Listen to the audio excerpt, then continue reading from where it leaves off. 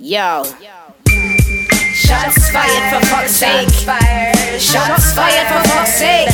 You know that shots fired. Shots fired, yeah. You know that shots fired. Shots fired, yeah. Shots fired for fuck's sake. Shots fired for fuck's sake. You know that shots fired. Shots fired, yeah. You know that shots fired. Shots fired, yeah. Shots fired. Kairos. Shots fired. Shazanga. With Gina. And shots fired. With Michael. Big mouth, sit down. Grown folk about to have a conversation now. Big mouth, sit down. Grown folk about to have a conversation now. Shots fired. Back to attack. I tell you what a shit intro. What am I, an 80s rapper? Back to attack. You are obviously here for one thing and one thing only. The straight no chaser views of myself, Michael Morgan, and G. What up? And Kairos. Hello. This, of course, is Shots Fired. Well, without Chisanga, the man, the myth, the legend, Mr. Deep Voice, the chocolatey velvet sounds of Chisanga Mulata will be returning next week. But for now, we've got a hell of a lot of content to get through. So, we haven't actually decided on any order, so I'm going to spin the bottle, and my virtual bottle, which has been spun, has come to G. Oh, what's going on, G? Ain't nothing much. Getting ready to run back in the house. New York is on fire with COVID, but I am COVID-free, so I'm good. You know, I'm a bit confused by that. I could have sworn that man who wears a lot of makeup or sits on a sunbed quite a lot and has got a bouffant, has got a wonderful shock of hair.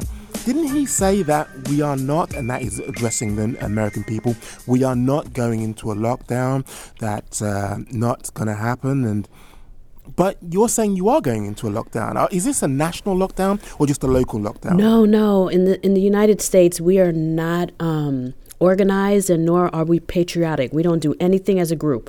So we're doing this. We're doing Wow. this as a state. You know, New York State is now shut down schools, and they're just going to slowly but surely shut some more stuff down. Instead of before, they kind of just shut everything down like in a panic, but now they're just going to do things slowly but surely. But we're headed back home soon. We're going to be mobile, I can tell. Numbers are bad here. Wow. Yeah. You guys safe, though? You guys good? Well, we are coming up to our third week in lockdown, and I don't care what anybody says. If you have a situation where people are locked down and the numbers are still shooting up, and it's far surpassing what they had estimated it was going to be, I don't see us coming out of lockdown anytime soon, even though the politicians would lead us to believe that on December the 2nd, we are going to be back to our original tiers. I had a tier system here, which is like a series of degraded lockdowns. Mm-hmm. I'd be very shocked and surprised, as I say. The deaths are up. The incidents in terms of infections are up.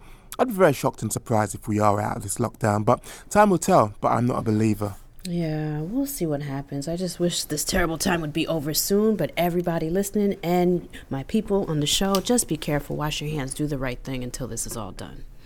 How about you, Kairos? Is the situation exactly the same for you in terms of, you know, your mayors or your local principalities have, you know, got together and thought, you know what, maybe it's about time we lock things back down?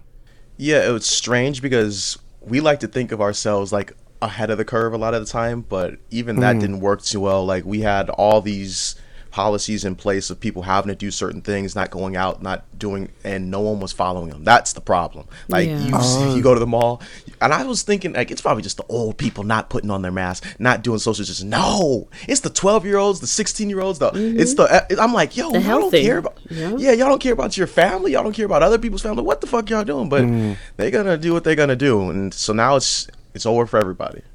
Yeah. I mean, just before we, like, you know, do this subject to death, I'm just intrigued, though, because over here there is apathy. Over here there is a kind of like everybody's throwing their hands up in the air because the politicians aren't really following the letter of the law. There's breaches and high-level breaches carried out by various figures in government. So that doesn't like instill confidence in the rest of the population who, at the moment, are feeling that, for one, this is a hoax. Two, it's on a level where it's not as serious as they feel is being pushed to them. There's an agenda behind this. There's a conspiracy theorist. By and large, this lockdown is not a lockdown. Do you guys have the same kind of apathy over there? Are people not taking it seriously? Oh yeah, I think we're the nation that's probably not taking it the most, to be honest with you. We're very divided. Wow. But I know in my little neighborhood in Brooklyn, we take it very serious, but it's different pockets of New York where they're not. I went fishing in an area called Sheepshead Bay not too long ago, and that community was just living as if there wasn't a pandemic. I was looking around with my mask on, kids in strollers like, we are in a pandemic. What are y'all doing? But I kept my mask on, mind my business, and then I went back to Flatbush where we all wear gloves and masks and was, I was safe again. But it's kind of what Cairo said. A lot of people are ruining it for us, but all of us have to run back in the house, though, whether you're doing the right thing or not, So it just sucks. Wow. Mm-hmm.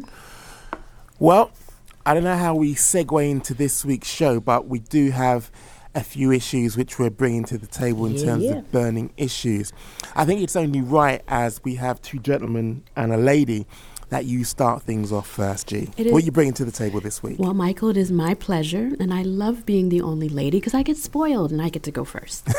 So, I want to talk today about Bloody Elbow and why online fans are so angry with this media outlet. And that's basically the question I'm going to ask both of you when I'm done with my spiel. Why or what is your perspective on why the fans just want to trash these people?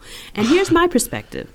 So let me give you my impression of Bloody Elbow and how I see them. When I first started watching MMA, I couldn't get enough of it.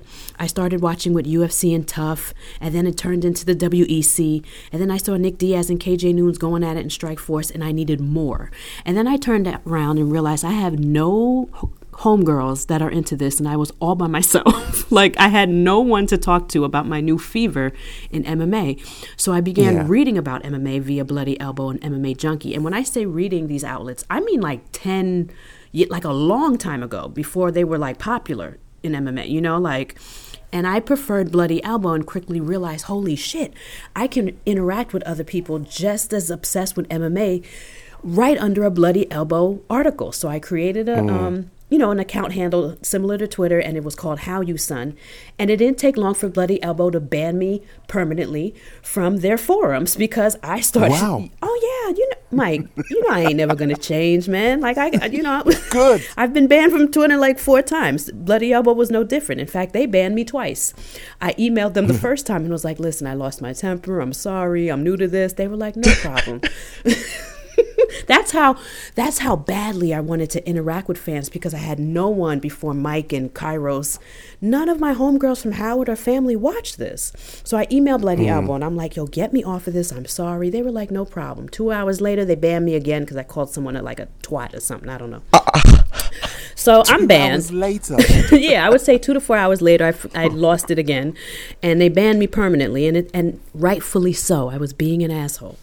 So recently, I went down a Bloody Elbow rabbit hole, and I found Trent Reinsmith's mentions, and I have to say that I think if all of us die and go to hell, we're all going to see each other in his motherfucking mentions. I think his mentions are just like Sodom and Gomorrah and hell. And you know what? I think if Trent was like a black guy or trans or gay, there might not be no Trent. The way these kids just murder this man in his mentions is unreal. But then when I look at his content, I'm like, why do they hate him? He's an advocate for fighters' pay and, the UFC doing the right thing. He's also was against the pandemic when and most of us on this show were at first in March when the UFC was. Yeah. We all thought this was a global crisis and that it wasn't a good idea. Bloody Elbow and people like Trent and Zane Simon agreed. And I did notice that Bloody Elbow leans a bit to the left. And I just don't quite understand why they're so hated. And in fact, we have also someone named Kareem Zidane. I hope I'm saying his name correctly. Kareem Zidane. Thank God. I really like this guy because he, to me, is an investigative journalist in MMA, and I don't feel like we get that a lot. And then this is the type of guy that got me into you know, the Chechen dictator. I love Khabib and how he fights, but I had no idea that he rubbed elbows with the dregs of society all the way in another country, and that these people were doing horrible things. So what did Kareem do? He spit out all these facts. He wrote a beautiful article, and I read it, and he's the type of guy that's like, what the hell?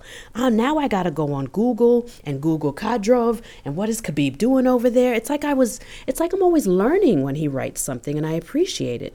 And then, of course, you have like the podcast. Conor Rebush is like crazy technical. Just recently, Cookie from Crooklyn MMA taught me the difference between pound for pound fighter versus the GOAT.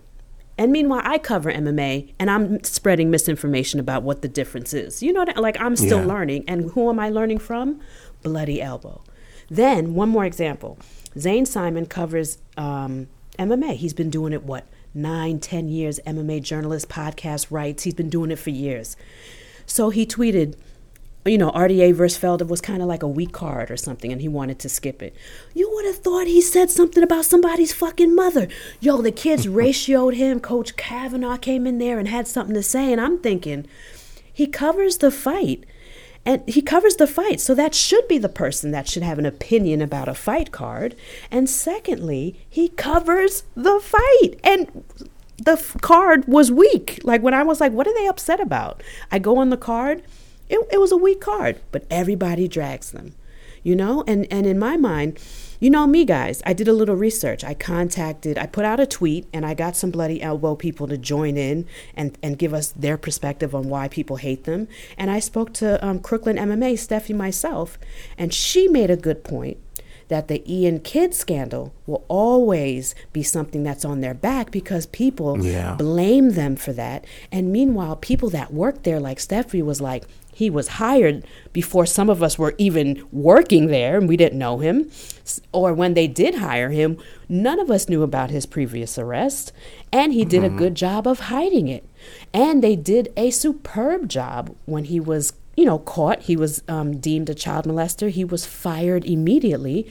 And everyone who works at Bloody Elbow is vocal about the fact that they can't stand that he worked there and he's disgusting. To me, I'm like, my hands are clean. They did the right thing. I'm over it.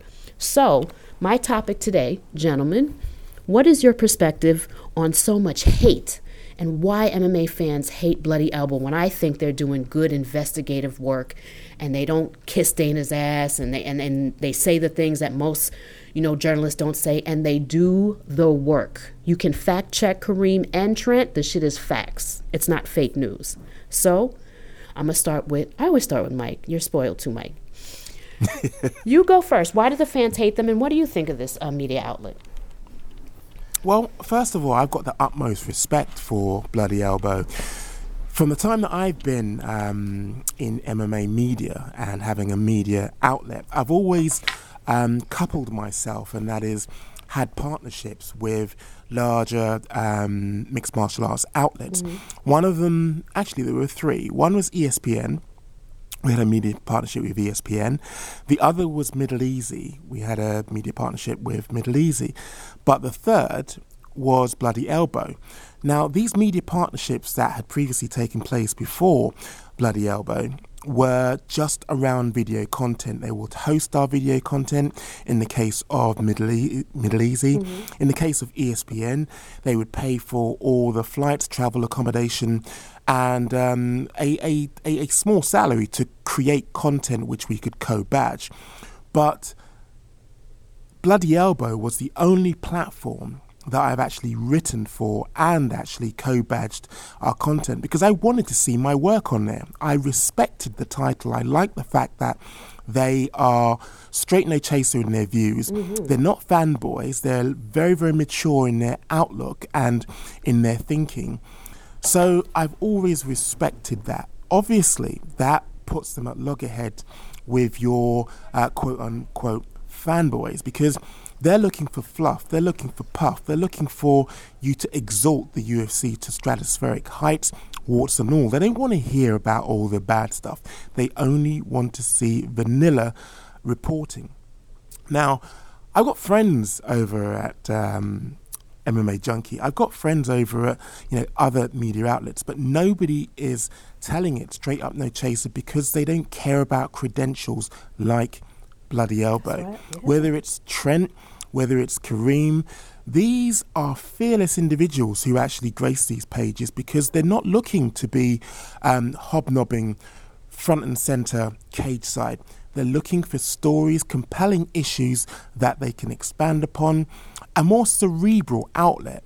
But why I think that, just to kind of bring everything to a kind of like natural close here, just in terms of my view, why I think that they are hated, why I think that they are, a lot of people don't have time for them, has a lot, I feel, especially in recent years, to do with Ian Kidd. He sullied their name. He basically left them with a massive stain on their reputation because what was, and I think it's an untruth, and it's an untruth that has been presented as fact, what was the story, what was the narrative around Ian Kidd is that he had enablers at Bloody Elbow. Completely unfounded, completely untrue, completely made up, but that story gathered legs. That story actually gathered momentum, and that's what's actually, I felt, led to like a cascade of hate, not just towards Trent, but other writers on the actual platform. Now, for me, the way that I look at it, all unfounded, but it goes back to the whole narrative of, everybody's looking for a reason to hate the outlet. Everybody's looking for, the outlet which is going to praise and exalt their beloved UFC, but everybody's looking for, well, the access in terms of the usual or run-of-the-mill puff pieces, and that isn't what Bloody Elbow is about. Yeah, I mean, to be honest with you, I mentioned that I put out a tweet because I wanted people's voices and input for this very segment, and Captain, his name is so crazy, Captain Head Ass Sicka, like almost like Jessica, but Head Ass Sicka. Yo, Twitter, y'all are crazy. He said this, and it's about the Ian Kidd thing. He said, the thing that people are going to be hesitant to bring up, except for the shitty right-wing turds and the alley groupies, is Ian Kidd. The whole situation is just such a black eye for the site, and this is the most important part of his tweet. And it takes nuance to understand why Bloody Elbow writers and editors weren't at fault. And I do agree with that. I've actually worked with someone when I was a cop. I worked with someone that got arrested for being an online pedophile. And they quietly took him out the back door. And I had no idea that at least for a year that I was working with someone that was trying to entice someone online that was 14. But in my field of work, they were able to fire him. He was arrested, and it was done quietly. But I'm pretty sure if the media had taken hold of it, they would have been like, oh, Gina, you knew, or da-da-da. Meanwhile, I didn't know. In fact, I thought he was a nice guy. I liked him. I was shocked. I was like, who? No way. He was one of the nicest white boys I worked with. But unbeknownst to me, he was online trying to hook up with 14-year-olds. So I think it's true what he says here, nuanced. You have to understand that just because someone distasteful works someplace doesn't mean they were enabled or that the people even knew about his past. But people use that to shit on Bloody Elbow. And I do see it in the mentions sometimes, but I have some awesome comments, and as we break this down, I might interrupt you to read if it just coincides with your thoughts, but I've got some good ones here. But what about you, Kairos? What are you thinking? I don't want to play the blame game, but there's a method to me playing the blame game really quick. I'm going to say go ahead. 90% of it is because of Trent, and it's unjustly so. You go to you go to Bloody Elbow, and you go down his articles, and you look at them. I'd say 8 or 9 times out of 10, it's positive stuff. It's not him bashing the company. It's not him bashing Dana. It's not him bashing anyone in particular. He's praising the events or going through the events and talking about certain matchups or whatever. He's being a journalist. But then he has 1 or 2 that are slightly negative. It's okay, fine. You're a reporter. You're a writer. You're going to write about things that are negative. So what? But I go down his Twitter feed, and a lot of the posts that get the most traction in the negative way are his negative posts. So all the people are going to see who don't follow him are his articles that may not be positive puff pieces. And on Twitter, what you see is what you think of people. So if all I ever see is you trashing the UFC, based off of people quote tweeting you and ratioing you and retweeting you. All I'm going to think about you is that you're a negative person. And because of the fact that we're in the era where a lot of people aren't going to be reading articles, a lot of people aren't going to be going to blogs. We have the microwave generation where people just want their food right then and there, even though it might not be the most healthy for you. That's what happens. So there's no one actually going back to see what Trent actually writes other than those pieces. So then it looks bad on Bloody Elbow. And also you have certain people for Bloody Elbow who do an amazing job, but they aren't always the most appreciated voices or the most echoed voices down the hall, because it's like, well, he ain't trash and shit, so there's nothing I can really talk about. All right, I ain't talking about it. Right. So I think that's another issue of it too. Yeah, and I also think not everyone's a geek like me. Like, I'm in school, like I love to read, I like to do research. I do research, academic research for school. So like when Kareem does the research, I'm in. I'm on Google, or if Trent breaks down something and there's all types of facts I'm not aware of, I have to hit Google and find out where he got it from and divulge into that. And I go down a rabbit hole of knowledge, and I love it. But I don't know if a lot of fans are like that. And a lot of them, I don't know if they can differentiate the truth from just someone reporting the truth rather than someone actually being negative. You know, I actually see in his comments people like, you never have nothing nice to say. And I'm just like, that's his job. It's not his job to say, not have something nice to say, but he's the guy that's pushing the envelope as far as fighters' pay and wanting the fighters to be safe. Matter of fact, Trent saw my tweet asking for perspectives about this very topic we're discussing. And in the middle of a conversation with someone, he said, oh yeah, this is from Trent. Oh yeah, I still get this guy wanted to shut the UFC down, which no, I wanted the UFC to be safe and not run away from regulation, which I'm assuming is COVID. And he said, which remember is 100% what I did. But yet fans interpret him being an advocate for fighters and their safety as negativity. And I'm telling you, I don't know why his mentions are hell because of it. And, you know, quite a few people had opinions about it, you know. And you know what I thought was interesting? A lot of people commented, but a lot of people from Bloody Elbow commented. So I felt like they must really get a lot of shit, because I just put this out there randomly. I have a new page. I don't even have a lot of followers. And they found this tweet and they was like, oh, I got something to say. And look at Victor Rodriguez. When, you know, the question is, why do the fans dislike Bloody Elbow? Here he goes, Victor Rodriguez. And he's also my man. Been following him for years, and he's really cool. And he said, a few reasons. We don't capitulate to promoters and their narratives. We don't sugarcoat the negatives of the sport. Some just want sports content and get mad that they can't escape the trappings of the real world overlapping with MMA. What do you think of that? You see, it goes back to what I was saying about them not being sycophants or pandering to those people who basically want to see all glossy and lovely, fluffy stories. They keep it 100%, and I feel that this is such a refreshing option in mixed martial arts journalism. Why shouldn't there be room for a Bloody Elbow? Why shouldn't there be room for journalists who are actually going to tell it warts and all as it is, and be advocates for the fighters themselves? Because ultimately we all love the sport, we all want it to be continued, and we all want it, you know, to be a space where people are treated fairly. So why not? Yeah, I learned so much talking to like fans and also talking to the staff of Bloody Elbow, whether it's this tweet or by phone.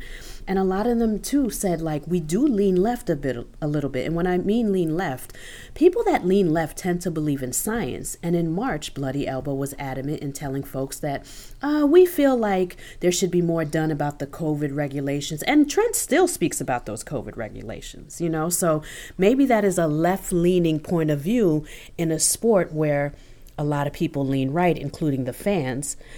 But what I think is really interesting, Cookie was like, Crooklyn MMA, Steffi was telling me, you know, a lot of the fighters have these far right views, but 65% of them are people of color, which is very interesting. So to me, it sounds like, yes, I didn't know that. And it sounds like to me that although 65% of the UFC is very diverse and different, you know, people of color and diverse, the voices on the far right are louder, and the fans are exactly. I was stunned too. And the voices on the far right, it sounds like to me, this is how I interpret it, that they're louder, and this media outlet gets the blues. And meanwhile, someone like me who also leans left, so maybe I'm biased, But I just love their investigative work, and it's unfortunate that people don't fact check on it like I do and just fall in love with the fact that they're doing a really good job of breaking things down. I've never had an interest to study Kadyrov and the Chechen, empire and just the terrible things going on. I mean, Kareem even found a picture, I think, of Shemaev with someone from Kadyrov's group that is, I think he runs like the camps. And I was just like, oh, Jesus Christ. But how do we not know that unless somebody is doing good investigative work? And I don't care that it's negative. It's the truth. Isn't that what journalism is? Exactly. Right. So it's unfortunate that we have a lot of knuckleheads that just can't handle it. But if you think about it, fellas, it doesn't just apply to MMA journalism. I think it's everywhere. Look at the emergence of fake news. I fucking hate that shit. Look how nobody wants to believe Dr. Fauci and the scientists. Oh, everything is a conspiracy theory nowadays. I just feel like I literally live in a world, and MMA is also included in this world, where nobody wants the truth. They want fake news. Everybody complains about fake news, but I think everybody wants fake news. They don't want to know when Conor gets arrested. They just want to know that Conor is making a commercial for Proper 12. Well, that's not what's going on. He's in a little bit of trouble sometimes. Why are you mad at the messengers and not the fighter? Be mad at Ian Kidd for being a pervert and hiding it and infecting Bloody Elbow with his nastiness and hiding his past. Don't take it out on Cookie. You know what I'm saying? And I don't know. I just don't have this type of thinking, and it's unfortunate to see. But I still rock with Bloody Elbow, and they can keep me banned. I deserve to be banned. I will just continue to read their articles and try to not get banned on Twitter. Well, actually, G, seeing as though you bring this up, me and Kairos were speaking before you came on the show, and you're banned. Oh, for real? Yeah, you're banned from Shots Fired. Oh, from the show too? Damn. I didn't say that. That wasn't me. Mike said that. Why wouldn't I be surprised? I would be like, well, how long is it? Is it permanent, or do I need to delete a tweet? Like, what do I do? Speaking of Kairos, I suppose that neatly segues into what you're bringing to the table this week. You guys spoke about it last week. G, you were talking about how you showed up to do press for, I think it was 246 or whatever event it was, and you were saying that when you first got there, you came with this, I guess, fan mentality, and you're talking to people friendly and asking for pictures and stuff, and you saw that no one else was doing it, and here's my thing. I can understand if people want to be a writer or a reporter or that sort of type of thing, and you want to present yourself as such, but I feel like media member is such a general term to the point where it's just aren't we all fans of the sport? Don't we all love these fighters? Don't we all indulge in this? And it's I'm here to challenge that notion. I'm here to sit back and say, you know what? I don't care that Luke Thomas isn't talking to someone in a friendly manner and enjoying them or wishing the best for these people or talking to them like they're human beings. I feel like stuff like that is what feeds into this constant reflux of people thinking that these fighters aren't human beings either. It's okay, we gotta treat them like they're lions in the zoo. You make a wrong move, they might bite your head. Okay, I don't like that one bit. I don't like the fact that there are these unwritten rules on how to conduct yourself because a lot of people are too afraid to express themselves or who they truly are. So they hide behind this facade of, oh, well, the professionals don't act that way. Motherfuckers, some of y'all aren't even professionals. We see the quality of your work. You ain't a professional. Maybe if you put that towards how you produce your catalog of work, maybe it would be more believable. So I guess my perspective is this. As long as if I'm showing up to an event as a media member, as long as I'm not screaming from across the room, "Hey, Dan Hooker, can I please get a picture?" Which I did not do. Yes, correct. Exactly. Yeah. Exactly. Or I'm not coming up to you trying to hug up on you and that sort of attitude. It shouldn't be a problem. I don't think it should be a problem one bit, especially if I'm reading the room. Can I interrupt real quick? Kairos, quick story so I can just give you the mindset when you work back there and you don't know that.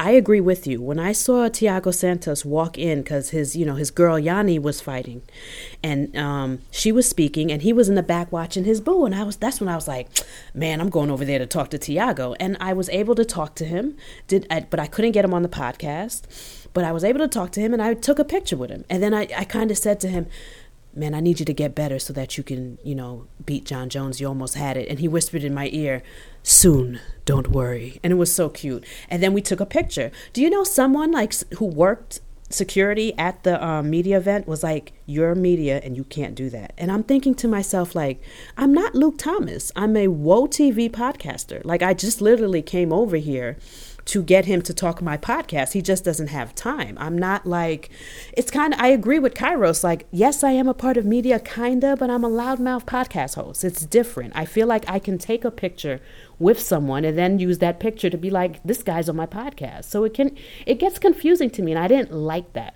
So I'm with Kairos on this one, because Kairos, they really do come out and be like, you can't do that. And you're like, what the fuck? And then when Luke Thomas saw Thiago Santos, he straight up just took a picture of him without him in the photo, almost like a mugshot of Thiago. And I was like, I don't want that. I want me and Thiago in our fists in the air and taking a photo for Twitter and the pod, But it's just very disheartening. It's like I'm not big time like Luke Thomas. I can be a little biased, Go ahead. And I think that's where the problem gets very, very sticky. There is this perceived notion that as a journalist you should be unbiased, you should be what's the word I'm looking for, balanced. Yeah. But it's really weird because do you remember the MMA AJ or JA, sorry, the Mixed Martial Arts Journalists Association? Do you remember that? Not really. Yeah, no, I do not. In the dim and distant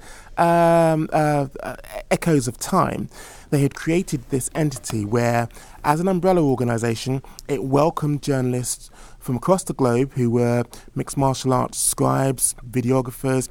Basically, if you were in the MMA journalist sphere, you were invited in. But a few people had their application revoked because in their picture, Twitter bio, they were shown with fighters bumping fists, and on their Facebook pages or it was Instagram, a lot of them were found to be, canoodling or snuggling up to fighters, and it was that got them actually barred from the MMAJA. Wow. Now, I don't know how extensive this methodology was used to actually siphon out who was going to be in the MMAJA or not, but this is where it gets a little bit sticky. Mm-hmm. When you look at I'm not going to name names because I think it's a little bit unfair, because I know some of these people and I respect them, but facts are facts. There are lots of members in the MMAJA who are bumping fists and cuddling up and canoodling with fighters. Now, if you go back in their archive photos, if you go back in their Instagram, many of them may have expunged those, many of those might have erased them, but they have been there because I've been shown them. That's the first thing. Mm-hmm. But secondly, there is this notion that another aspect of being a mixed martial arts journalist is, again, impartiality with not just the fighters, but promoters. Now, again, I don't want to get anybody in trouble, but I just want to state this. Mm-hmm. I was told by a prospective member of the MMAJA that they were at a steakhouse with Scott Coker, who had laid on this sumptuous meal, and there were a gaggle of mixed martial arts journalists there who did not pick up the tab. It was picked up by Bellator stroke Scott Coker. Now, this was told to me by someone, as I say, who was being invited onto the MMAJA, but declined because he saw the hypocrisy. It was him that actually, excuse me, let me rewind. It was them that actually pointed out the hypocrisy of the fist bump photos and pictures. It was them that pointed out to me that they were sat there eating steak with the rest of the MMAJA. Now, when this was brought up at, again, individuals were at this meeting of the MMAJA, not as members, but I think it was as observers or in some capacity, but again, not as members. It was brought up, and not many people who were at that steak dinner brought up the fact that they were at that steak dinner. They were talking about in the context of we should be seen to be impartial, we should be seen to be not aligned to any promotion or close to any promotion. But that issue kind of got skirted over when nobody mentioned that they were at the steakhouse the previous day. So all I'm saying to you is this. I can see where you both are coming from. Not that I agree with it, because I do think that, there is an element of perceived impartiality that you have to give. Yeah. But when you look at it in the cold light of day, it's hypocrisy, because we all know how we feel about certain fighters. At heart, we are fans of the sport and fans of, the whole mix of the sport, whether it be promoters, whether it be fighters, whether it be managers. We have special relationships with them. That's where the exclusives come in. So you cannot tell me, A, that there is impartiality, B, that there aren't certain arrangements put in place to hand, especially when you hear and you read a source has told X publication that no, you got that directly from the promoter, a manager, or a fighter. So don't tell me that those special relationships aren't nurtured. Don't tell me that those special relationships aren't ramped up. So there is bias there. There is special relationships which are being nurtured. So I can wholeheartedly understand where you both are coming from. But you're saying there's room for corruption or just bias if we do mix and mingle, like that's what they're trying to prevent. That's the perception that there is a possibility that you could be influenced if you are close to a fighter, a promoter, or a manager. I mean, but the fact is, this is rife. It goes on. I mean, it's just a little bit annoying because how, like, some MMA media people have personalities. Like, look at the Schmo. Look at Robbie Barstool. He's some prick that gets to interview Dana because, he doesn't ask questions that really get him roused up. I can't stand him. And he has such a following. I tweeted once that he was a wuss and I wanted to shove him in a toilet, like if we were in the same high school. And man, his army came for me. Wow. But it was a joke. It was like a crude joke. It wasn't. I didn't really feel that way. But Twitter, people take you serious, and people thought I was threatening him, but I was not. But my point being is that people have colorful personalities. Like, look at mine. I curse. I'm a sailor. Da da da da da. And I say what I want, but that doesn't mean I'm not backstage interviewing someone and on my best behavior, but at the same time, I'm not Luke Thomas. Like, I'm not a powerful MMA media person. I'm here to interview people from a podcast. So I get frustrated when it's like, I want to get personal with these people. And look at the questions I even ask people. They're off the wall. What's the craziest thing a fan has done? What's it like being black? What's it like being gay? So I kind of need these photos and try to get close to these people and whatnot. So I hear what you're saying, Mike, but I do think sometimes like maybe podcasters should maybe be able to take a photo. I don't know. I want the rules bent for me so that I can get what I need and not be Luke Thomas, I mean, put it this way. There is nobody stopping you or Kairos from doing that. All I'm saying, it's definitely frowned upon. I don't want to get kicked out. Which the lady is showed up. Yeah, I thought I was going to get kicked out. The lady with a very stern face, she was old and shit. She was like, nah, you're not doing that here. And I just tried to like make a joke and be like, okay. And her face didn't change. She was pissed. And I was like, man, I'm about to get thrown out if I do this again. I'm good. But I had got my photo, lady, so forget that. Yeah, Kairos, you were saying, right, exactly. What were you saying, Kairos? I was going to say, because you keep mentioning journalists, and that's one of the things that I want to make sure I stay away from. I don't want to be perceived as such. I don't want you to treat me like a journalist. I want you to see me as a person who's just doing videography. And one of the best ways... Content producer. Exactly. Me too. So one thing that I notice about people is that when you turn that camera on and you point it at them, they're going to act differently whether they consciously perceive it or not. And so one of the things that I have learned over time is I'm going to talk to you how I am as a person, whether I'm behind the camera or in front of the camera with you, to get you more comfortable to speak how you truly are. That's me. Yeah, I don't want to have these cooker cutter like, so how's the weight cut go? Like, no, fuck that. I want to know why you didn't fight the person who cut you off when you're driving to the arena. Like that. Right, that's what I want to know. Me too. I'd be like, you gay? How many? You got gay groupies, yo? Like I remember Macy Chiazon poor Macy couldn't really, she has a girlfriend and shit. So she was like, no, I'm not that famous and shit. I was like, no, I want to know about the groupies, Macy. But that's like me. And those cookie cutter questions, I can't stand. Oh, but I hate them. You can still, within professional confines, ask those. But what I would say is, why not just bill yourself as a videographer or a fanalist? I mean, essentially what you are is somebody who enjoys the sport, is enthusiastic about the sport, but also wants to document what's going on. Yeah, that's so definitely I didn't see there's any issue there. Yeah, because I feel like Kairos is the videographer, or he's the man behind the camera, and I'm just the woman behind the voice. Like, I don't need to be on YouTube or have a show like Ariel, but I do like my voice and podcasting, and I love to be free. I curse. I don't care if, and I'm not in love with a fighter. I can be a fan of them and then the next day be like, he fought like shit. Or I can pick a fighter that I love, even though I love Masvidal and I've been watching him for years. If he fights Usman, I'm always going to pick Usman. I'm not loyal,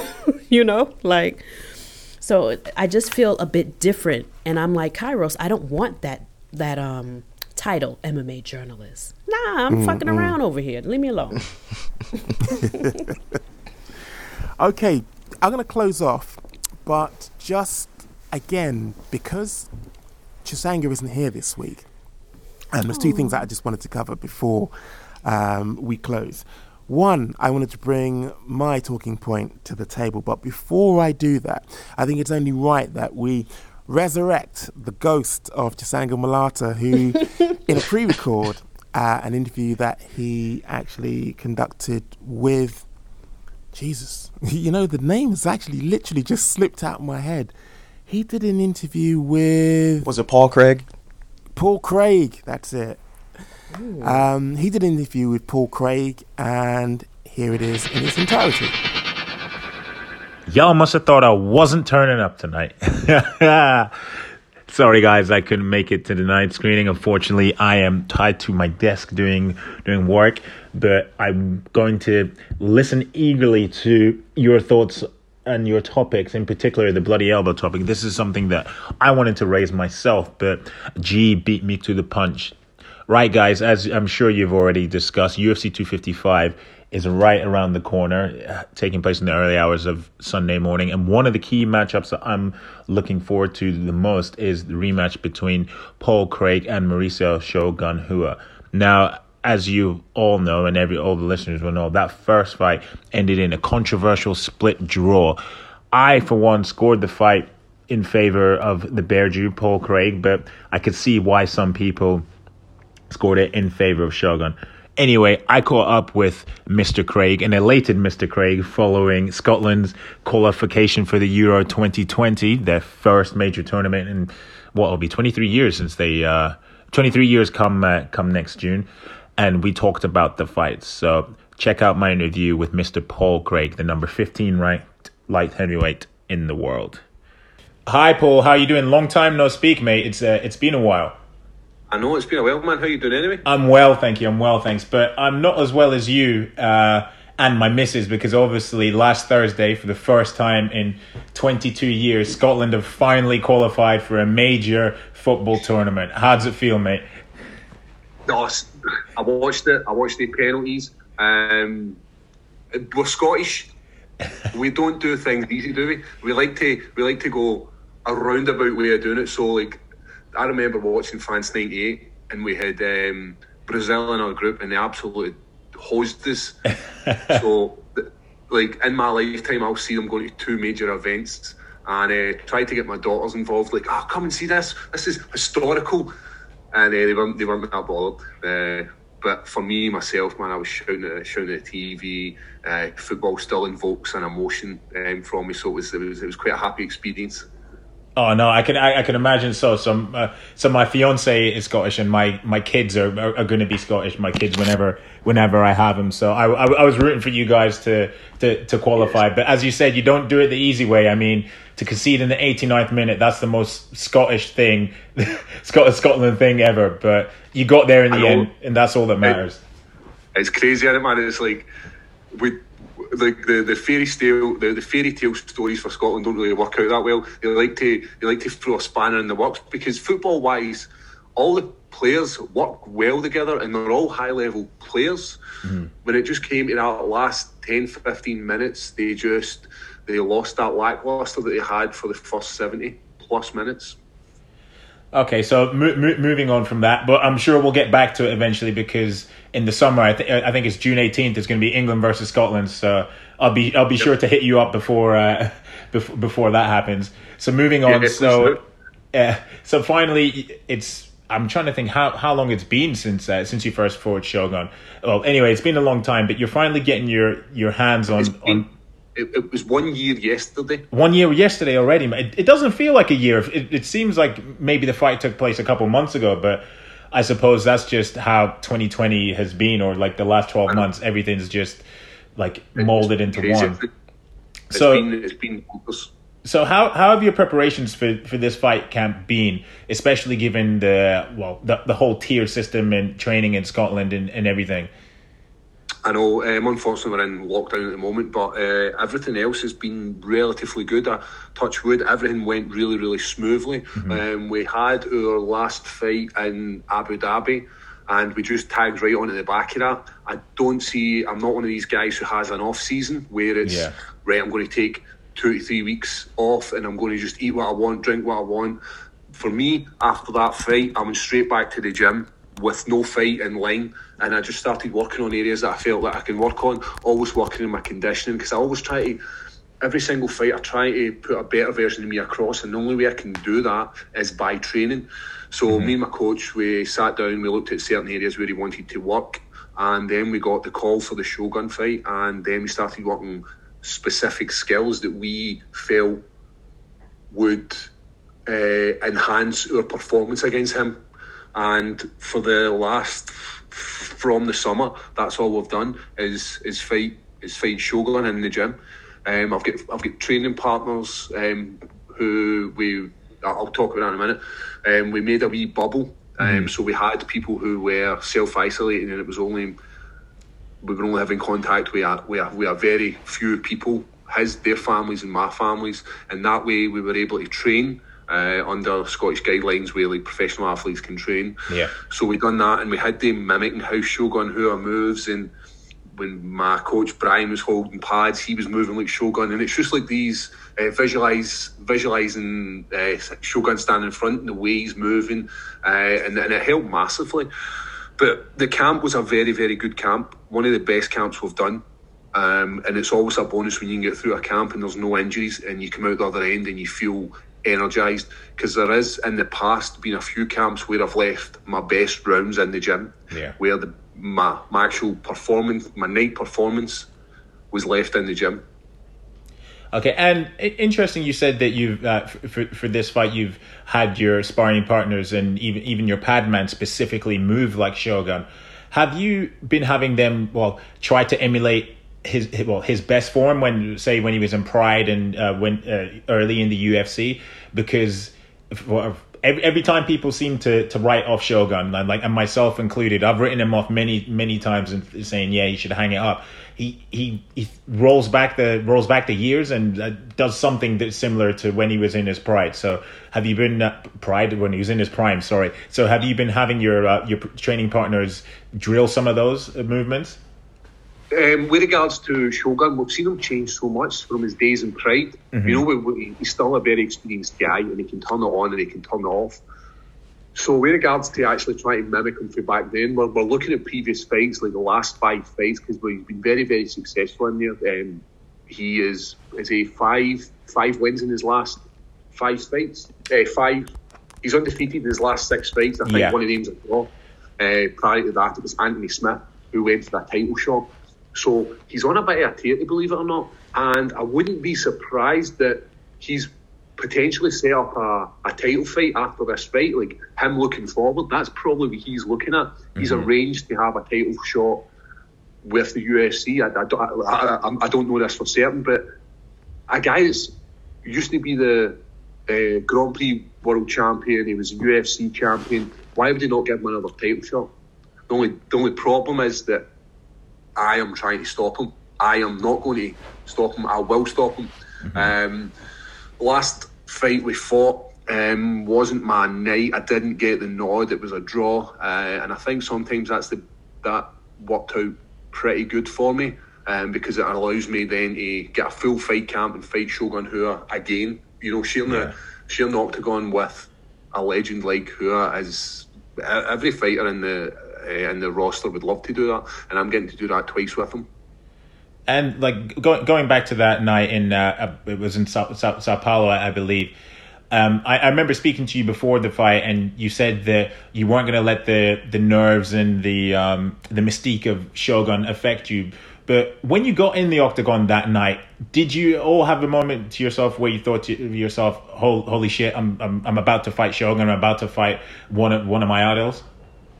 No, I never had that feeling. I sort of came back from it. The only sort of thing I remember of that walkout and getting into that octagon was, as I'm walking out, there was a fan, and it was clear English. When there's loads of cheers and jeers in Portuguese or Brazilian, when you hear in English, and it was the English words were, "You're going to die, Craig," and I remember that, and I'm walking in, and I felt so relaxed. And then what made it even easier was his song was he came out to Queen, Under Pressure.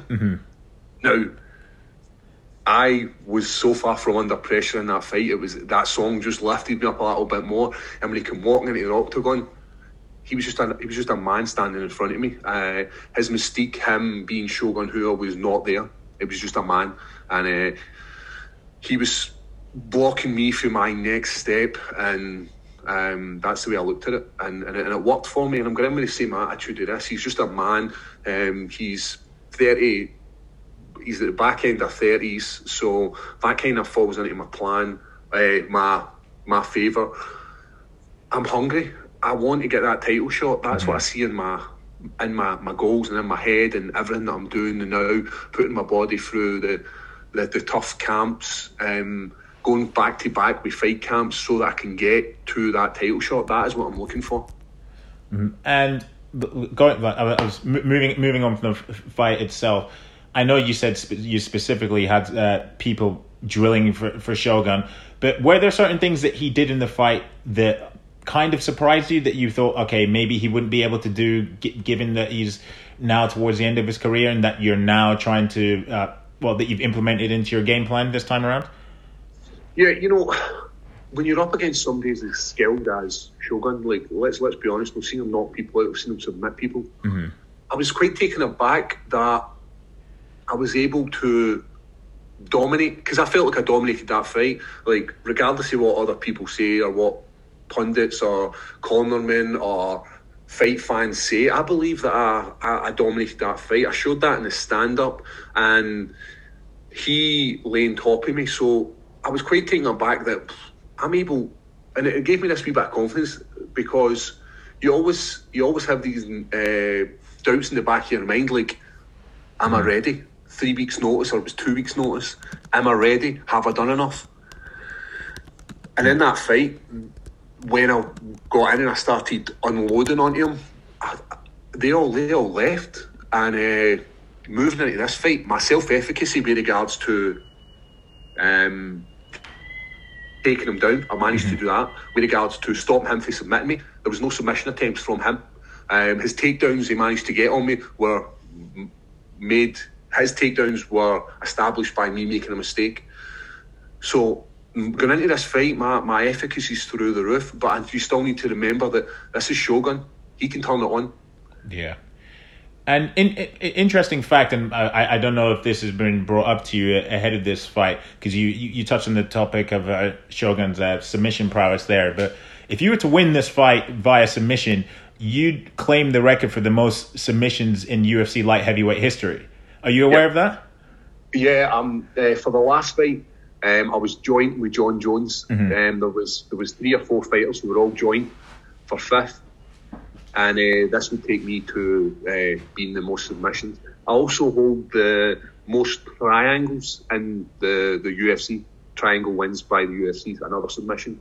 So I've got a couple of records. I've also got the latest 3-round submission in London against Magomedov Ankalaev. So I've got a couple of these sort of, these statistical records, and they do mean something to me. As a fighter, you want to be like, I'm at the top of this list, I'm at the top of this list, but the only list you really want to be a top of is the number one contender spot.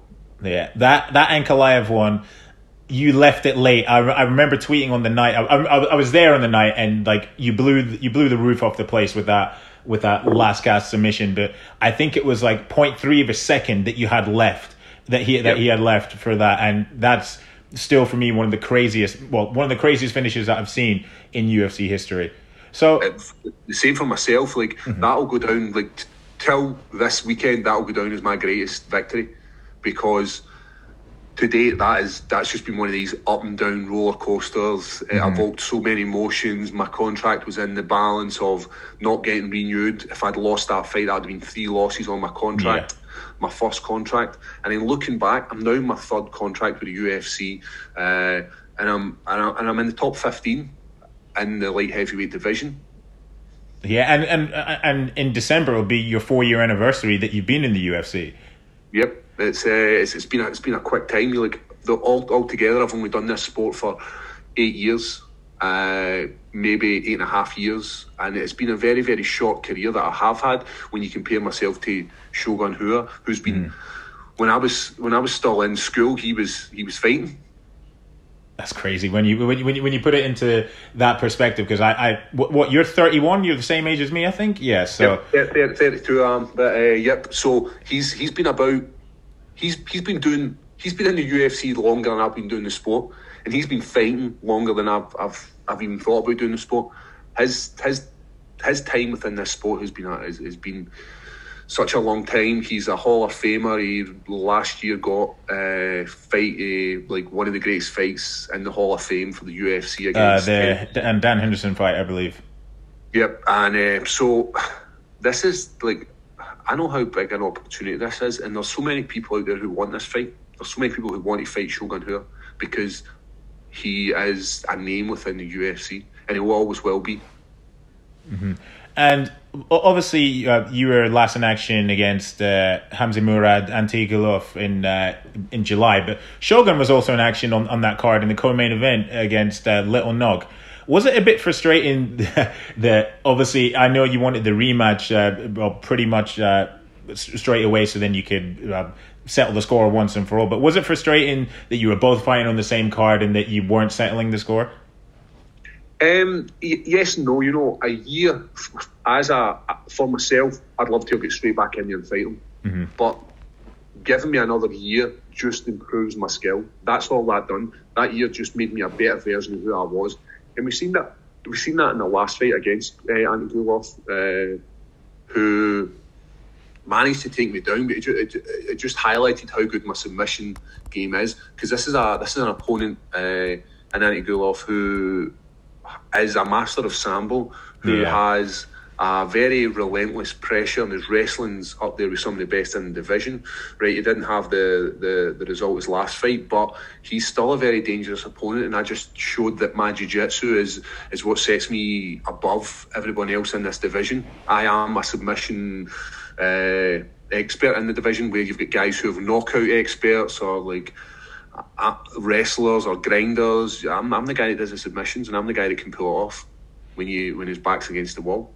One thing I wanted to ask you about, which you touched on there, you said, but obviously you have aspirations of getting a title shot, and now you're ranked 15th. But I mean, like you said, if you get an impressive win over Shogun, your stock will rise significantly. And with the division being wide open as it is, look, I know we've just got a new champion in Jan Blachowicz, but the division is pretty much wide open. So, I mean, if all things go well in 2021, well, it's not beyond the realms of possibility that a title shot could soon be in the offing. It could be Scotland win the Euros and Paul Craig. This is what we could be saying this time next year. But I have the ambition to achieve that, and I do believe that my skill set is able to see me there. I've not had a lot of miles on the clock, whereas you look at some of the fighters who've had a long careers and they've taken loads of damage, whereas I haven't taken that much damage when you watch my fights back. Yeah.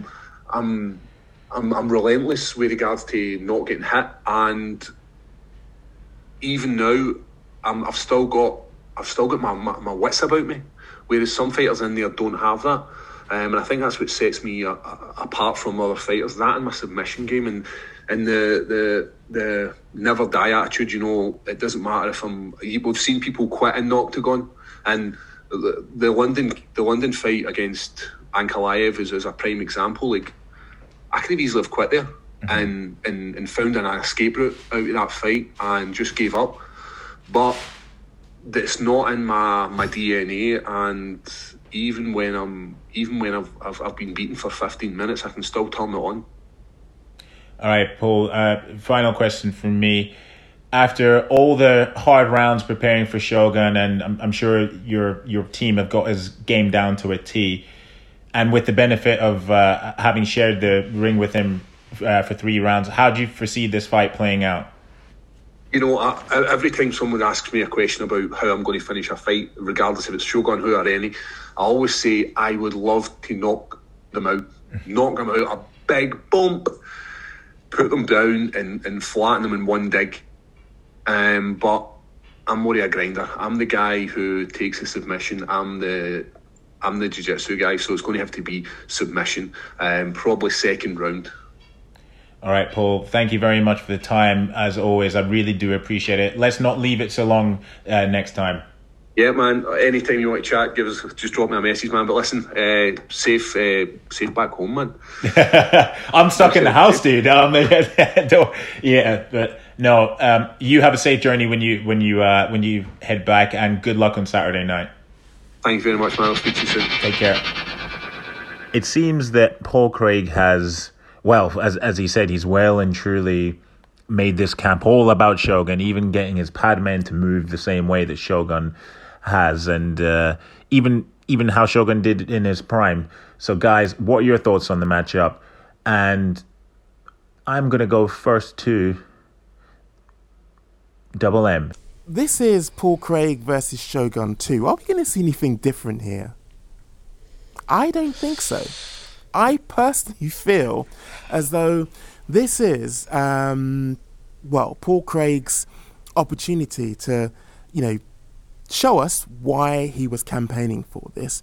But I just think in terms of superiority, in terms of skill, in terms of battle testedness, Shogun's just going to show us, why he is revered, why he is a legend, why people put respect on his name.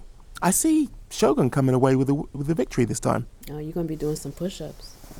You going to put push-ups on that? I mean, the last fight, wasn't it really close in like this slobber knocker fight? And aren't his knees like 2,000 years old too? Right? Like, Kairos, help me out here. What do you think? Truth be told, either I didn't watch the fight or I don't remember. I'm trying to play it back in my head. I cannot remember that fight at all. So that's why I'm a little bit like, shoot, I don't know. You probably don't remember it because it wasn't that great of a fight. I personally, I hated that fight. Decision draw, right? Wasn't it? I'm pretty sure it was a draw. Quick. Yeah, I think it was. I can look it up real quick. But I didn't like that fight. And I remember when they rebooked it, I was like, why? Like, who is clamoring for this? But yeah, I was thinking, I was like, bro, I'm not trying to watch it. I don't even remember the first time. But shoot, since Glover won and he's like 85, who's to say that Shogun can't do it? Yeah, I don't know. Glover's knees aren't ancient, though. Decision draw. Yeah, it was. I see it right here in front of me. It was a draw. And then imagine that, a draw. Like, come on, Paul Craig. This man's knees are crack-a-lacking. He had the dad bod. He's slow, but I will say this, in their last fight, Shogun hung on, boy. Like, he definitely tried to take it to the ground when he was getting lit up. He did. They fought really hard, though. I will give them that. I was like, these boys came to fight. I just didn't think it was a very pretty fight, and I didn't think it was that cool. Hopefully the second time around is much better and stuff. But I'm picking Paul Craig. Kairos, who are you picking? Oh man. You know how I feel about old people. I must hate old people or something. But I'm picking Paul Craig too. Yeah, I think he gets it done this time. Okay. Well, also on that card is our old friend, our old frenemy, and that is Mike Perry. Mike Perry is clashing Tim the Dirty Bird Means. And this is what I'm bringing to the table this week. For me, it seems as though we are being gaslighted here. How is it that a man accused of battery, a man who basically has been seen on video having brawls, has been, it's been told to us that before he actually returns to the cage, he'll be receiving some kind of therapy. That was a fast turnaround in terms of what we've seen, and especially in light of recent altercations online. I mean, UFC Shana actually comes to mind when, she was, I suppose for want of a better word, slyly threatened by Mike Perry. But my question is this. Mm-hmm. Are we being, or am I being really, really harsh when I say this is way too soon, given all of that, putting all of that into perspective, given the fact that he was supposedly going through therapy? But am I being too harsh to say that putting him in the cage is not therapy, but can it actually save him? Because it seems like that's his safe space. It seems that that's where he's actually getting his, I suppose, medicinal recovery. Now, I think that I might be harsh here, but I think that's bullshit. I think that we should stick and treat him as we do any other transgressor in the UFC, and he should be hit with a harsh penalty. But that isn't what's happened here. It would seem as though he's been given a reward, and the reward is Tim Dirty Bird Means this Saturday. Am I being harsh here? Reel me in. What do you guys think? I don't think you're being harsh at all. In fact, not only is he being rewarded too soon, this is a winnable fight for him too. So this can also make him look good. It's not one of those slick fights where you're like, damn, they want Paige Van Zandt out of here. We know those fights. You know what I'm saying? They didn't even give him one of those. They gave him somebody that he could possibly beat, because Tim Means is a good fighter. But that chin is suspect. And, Mike Perry can land on him and end this fight in a similar fashion as Nico Price. But then at the same time, Mike Perry doesn't have a very normal type of gym and training camp, so we don't know how he's going to show up and how he game plans for him. So Tim might win this fight because of that. But back to what you were saying, he's being rewarded. And at least you would think Dana would put him in some type of treatment, and then also just kind of, not just treatment, but then bury him a little bit. As he cuts up in the media, why give him another fight? Let people stop talking about him. Let people just forget about him, and then you put him on a card a couple of, fights down the road. It's really interesting how the UFC has not only spoken of these allegations that his ex has made, but also, like you said, Mike, rewarded him. You would think at least they would just kind of, let's just put him on the back burner until all this domestic assault. I'm not agreeing with this strategy. I'm just saying, how come they're not at least giving him the seat until everything calms down? Nah, they gave him a winnable fight on a main card, and they avoid talking about any of the allegations, and there has been no discipline or anything for Mike Perry. In fact, I feel like the UFC and Dana White is actually taking his side by doing this. So no, Mike, you don't need to be reeled in. I think you're onto something. Kairos, what's Just up? before we come to you, Kairos, I was about to say that I put this out on Twitter, and it was just a very, very quick and a snap poll. 73, this was the category. I put out that I'm bringing Mike Perry to the table, and I wanted to get a sense of the strength of feeling on Platinum, because like I say, it just seems like he's just waltzed back into our lives, and everybody's kind of like got open arms, because there's no kind of like protest online. Anyway, I put two categories that people could vote on. He is misunderstood. Fuck that white beater, and people had to vote. So overwhelmingly, 73% voted fuck that wife beater. And I think this is one of your friends, G. Warhorse Shay. That's my girl. Shay's MMA said that he has repeatedly shown a pattern of behaviour. I'm not sure how fans continue to defend it. So, just anecdotal evidence, kind of like, I suppose, says to me that there is a form of protest being exercised, but people just aren't saying it loud enough. So, Kairos, reel me in if you think I am being unduly harsh, but, what's your take on it? I don't think you're being harsh enough, to be straight up with you. Like, and I'm not gonna like just shit on them, because I'm not just gonna shit on people like that. But I just, there's a lot of different ways that the UFC could have handled this. I know a lot of people are like, but it's always that, but are we surprised? But I feel like that's a cop out for the UFC to do whatever they want when people say that. This man shouldn't be allowed to fight for a period of time, whether like, and for us to say, I know that there's always those people who see cautionary tales, because I'm going to be straight up, I think Mike Perry is a cautionary tale, and they say it always happens when they take away the last thing that was coveted to them. No, it always happens when the person doesn't get the help they need when they need it, and we're not giving him the help that he needs when he needs it. I seriously think the dude is a ticking time bomb. Yep. Like, seriously. And us allowing him to go into a cage and engage in violence temporarily is not going to solve that. Us and having to him accumulate more brain damage, and not to say brain damage like something special needs, but literally brain trauma. That does not help whatever he's going through either. And why would they book him so soon? And then on top of it, this guy is not also training with a camp. Nobody is like, you know what, let me defensively change how you fight to get less headshots. There are a lot of camps that are doing that are like, let's spar less. Let's, not hit each other as hard. Let's defensively get these guys to like defend more so that there's less trauma to the brain. You look at Floyd. Part of the reason why he's one of the best defensive boxers is because he was like, I don't get hit a lot. And he said, I saw it on an interview, he wants to remember his children. And that's how he wants to win. So he's defensively sound.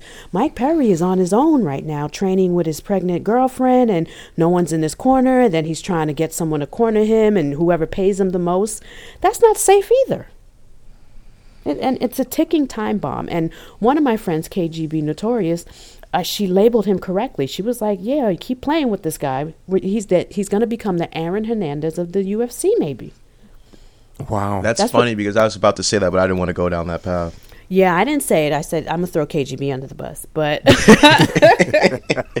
but she did tweet that. In terms of comments, yeah, in terms of comments and people who were tweeting things, in response to that poll, your friend, Aranis Jackson, and friend of the other show that we have, the Wocast, he was saying that I say to anyone who defends him, they can step back and fuck their own face. There is that strength of feeling out there that, people are in agreement with us who, are probably suitably baffled as to why it is that he's been given such an easy ride, why it is that he's been eased back into the sport, why it is that he hasn't been benched.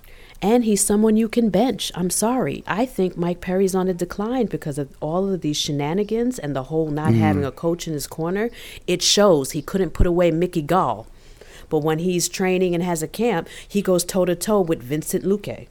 Do you know that? You see the difference? To me, if you ask me, he's declining because of all that funny business. He's drinking too much. He's getting involved with things, criminal activity. When I mean criminal, he's not a drug dealer, but he's fighting and getting summons for simple assault. That is criminal activity. And on top of it, now there's domestic violence allegations. And then he did a 30-day treatment, according to Dana. He get a subscription to Talkspace or some shit? Like, what type of help did he get? And then on top of it, he keeps talking crazy online. Just recently, he told Shayna he would hit a woman if somebody stepped to his woman, and he would leave a mark. And then there were allegations of the way him and his girlfriend were talking. People started to question, well, how old was she when you met her? And then this person that you're asking this question of, his girlfriend, also is pregnant. So it's a hot mess. And all I see is an accumulation of things that could lead into why KGB called him the Aaron Hernandez of UFC. And they're also not doing anything about it. Unreal.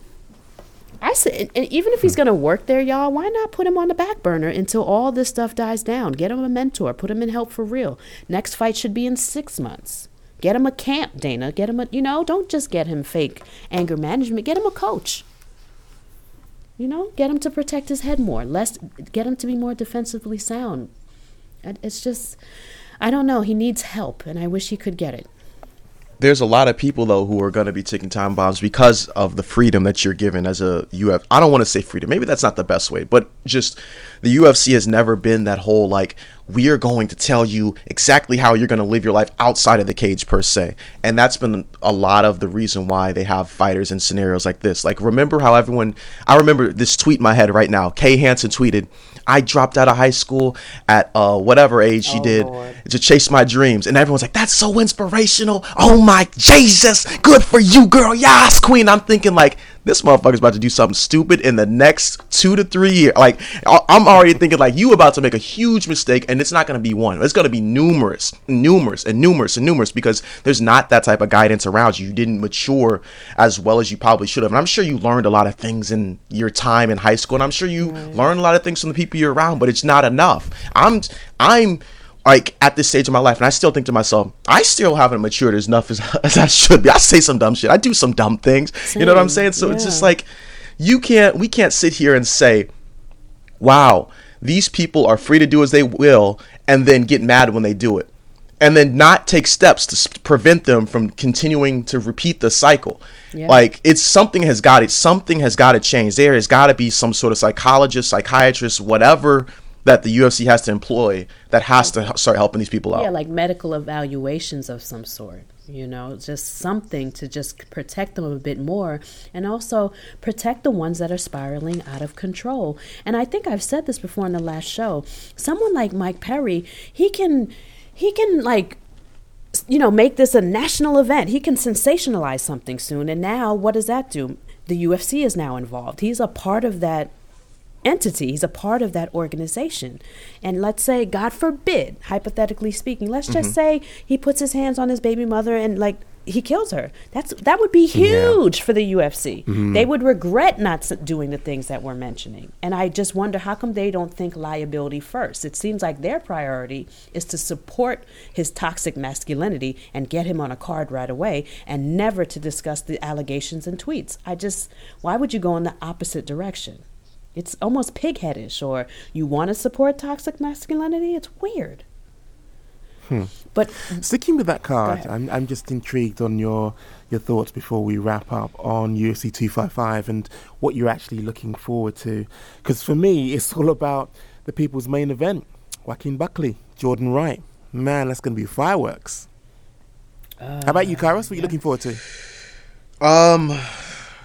I mean, I don't think that fight's going to be competitive, but I think it'll be an exciting knock. Because, like, I already have the opinion on Joaquin before, and although, like, a lot of people are like, no, you just saw the knockout, blah, blah, blah. No, I know what he's capable of. It's going to be an easy fight for him. But I guess the other fight that I'm looking towards is Brandon Royval versus Brandon Moreno.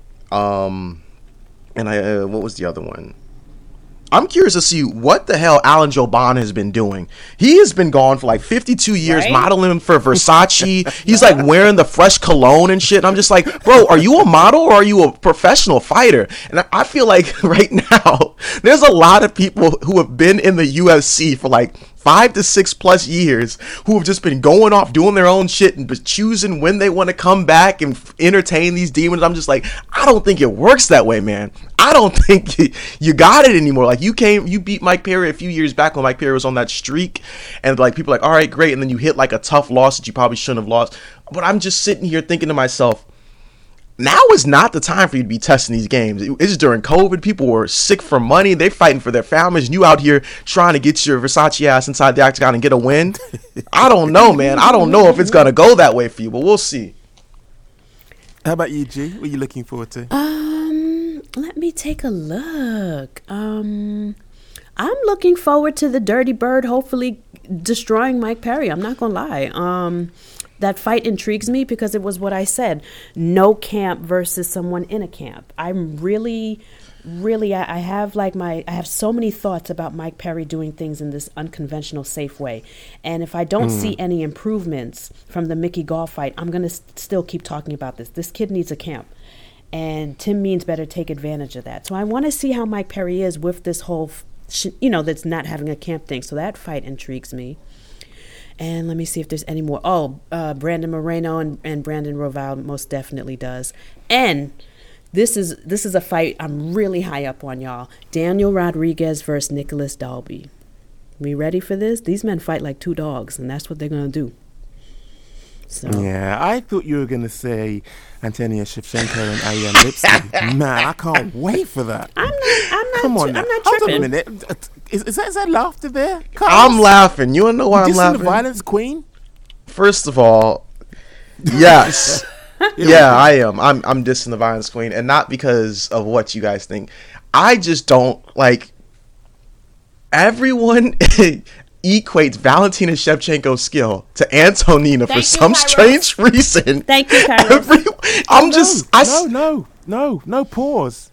Ariane Lipski is the violence queen. That's her nickname. But I have an opinion I about. put all my money on her. Yeah, but she's been violent. What, once? She That's came what out I'm and lost a saying, whole bunch bro. of fights at Like, first what? and didn't show us any violence. Remember, do you remember the UFC kind of hyped her off that nickname for real? And then we were like, Yes. bro, she's about to be cut. And then finally she ripped off some lady's leg off. And mind you, the lady's leg she ripped off is somebody everybody beats up. So, Yes. no, I'm not. And then this sister is the bootleg dollar store sister versus the lady that's took a while to heat up to get violent and only could get violent against somebody that everybody. Nah, man, I'm not excited. I am, but I'm not. I am, but I'm not. Nah, I know Daniel Rodriguez and Nicholas Dalby are going to stand in there and somebody's going down. With these two women, I don't know what's going to happen. We don't know. Oh, wow. So, also, taking place as we speak, actually. When this podcast goes out, they will be doing battle. Caldwell versus McKee. Anybody got any love for these two gentlemen? I'm going to be real, guys. I think Caldwell is going to be shooting across the cage for his life, and it's not going to go well. I don't think he's going to get more than 2 takedowns. I might say he might not get 1. He might get a knee to the face. Wow. McKee is good. Know. And not to say Caldwell isn't, but I'm with Kairos. I just think at some point McKee is going to catch him, and most people that get caught by him go down, and then he's hella explosive. If Caldwell can't smother him and just get those takedowns, he's in trouble. How sad is it though that as the co-main event, I know it was last minute, but Ben Henderson, 28-9 versus Jason Jackson, Jamaica's own Jason Jackson, 12-4. The Yardie boy. 12-4. Ooh, that ain't gonna end well. Wait, what do you mean? I want to hear what you got to say. Yeah, me too. Why isn't that going to end well? Going to steamroll this guy. I mean, I'm sure hoping that's the case. Me and Kairos are vibing. Yeah, I know. What is word? What? Mike is off. Yeah. I feel like Mike ate shrooms before the show or some shit. You all right? Yeah, Benson Henderson is not the same fighter he was when he was on fire and all flexible, sexy with the toothpick. This is a gimme. Come on. Chandler just smoked him easy. I don't know. Maybe I still have recency bias, but he should. I'm with Kairos. He should beat this dude. Yeah, he's Jason Jackson from Jamaica. When you say it like that, I just think to myself. Yeah, I was like, I know. Mike, yeah, man, Jamaica. It's Jamaica. Right. He ain't my boy, first of all. Second of all, I don't know him. But I don't think there's going to be any domination. I think this might just be a fight where we see two guys play it safe. And then, it's like, all right, well, we don't know who wins. Whoever the judges say wins. And that is Benson's style, too. Ooh, he drove me crazy with that shit. I have a quick question, Mike. Can I slip something in real quick? Yeah, go for it just before we wrap up. Yo, what do you think about the UFC cutting Jussier Formiga? Am I saying his name right? Jussier Formiga, yeah. Yo, they cut him. That was a bit of a shock. I couldn't remember the last fight, but I swear that he was on a he wasn't a win the last one, right? No. He lost the last 3, but look who he lost to, which is why I'm like, why was he cut? He lost to Alex Perez, who is now fighting Figueiredo. Yeah. So he lost to a title contender. Obviously, Alex beat him and got the title shot. Brandon Moreno, who is a dog, that's a hard fight. And then our one and only Joseph Benavidez. These are respectable losses, and he's the only man in the whole wide world in any organization to beat who? Deiveson Figueiredo. The UFC can do some type of rematch grudge match. But to be Why'd fair, they cut him? To be fair, it's kind of simple and plain.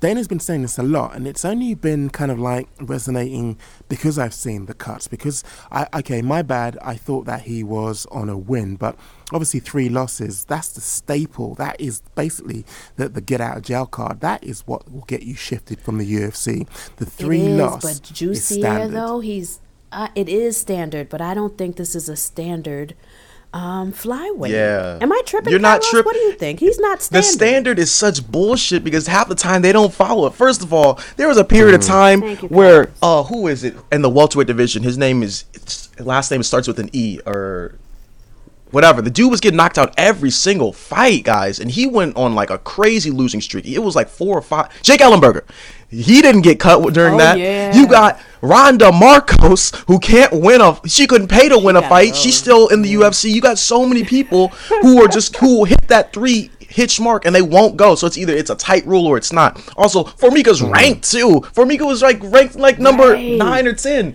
So I'm just sitting here like, and the losses are 3 murderous rows. These aren't prelim fighters. All 3 people. Brandon Moreno is eventually going to fight for a title, especially if he wins his next fight. These are all title contenders that he lost to. That's a murderous row. And it just makes me a little nervous, y'all, because I fuck with the flyweight division. I don't give a fuck that these men are little. I'm not one of those types of fans. And I don't care that they're super fast and I don't even know what's going on sometimes. I fuck with this division. And I'm nervous that they're clearing it out already or they just don't give a fuck about it with this cut. I don't know. I'm nervous. You're making it sound as though they've suddenly just chanced upon this notion. That's always been the case. And it's only now that, well, I suppose more and more people are kind of like cottoning on. Well, it's not really a division that is sought after. It's not really a division that people pay a lot of attention to. You may be, because you're a purist. Sure. But other people look at this and be like, meh. And maybe he's expensive, maybe for where he is, being that he's elite and at the top. Maybe they did throw that 3-loss thing at him, too, because maybe he cost a little bit of money, because he's not unranked, he's pretty good, and he has that win over Figgy. So maybe when he goes into negotiations, he gets paid, a fee that the UFC would rather pay for, less with a Contender Series pup. Put it this way, Dana's out here talking about the fact that he's got to look after 450 to 500 fighters. He's got so many mouths to feed. This is one less mouth to feed. End of problem.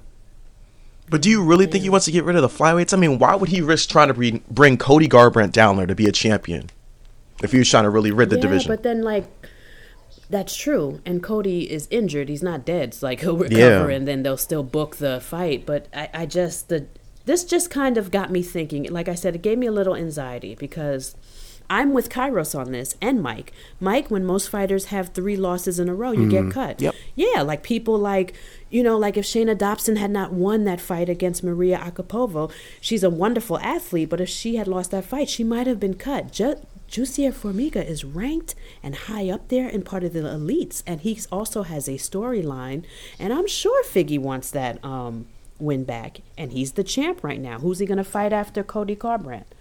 This threw me off, and it made me nervous.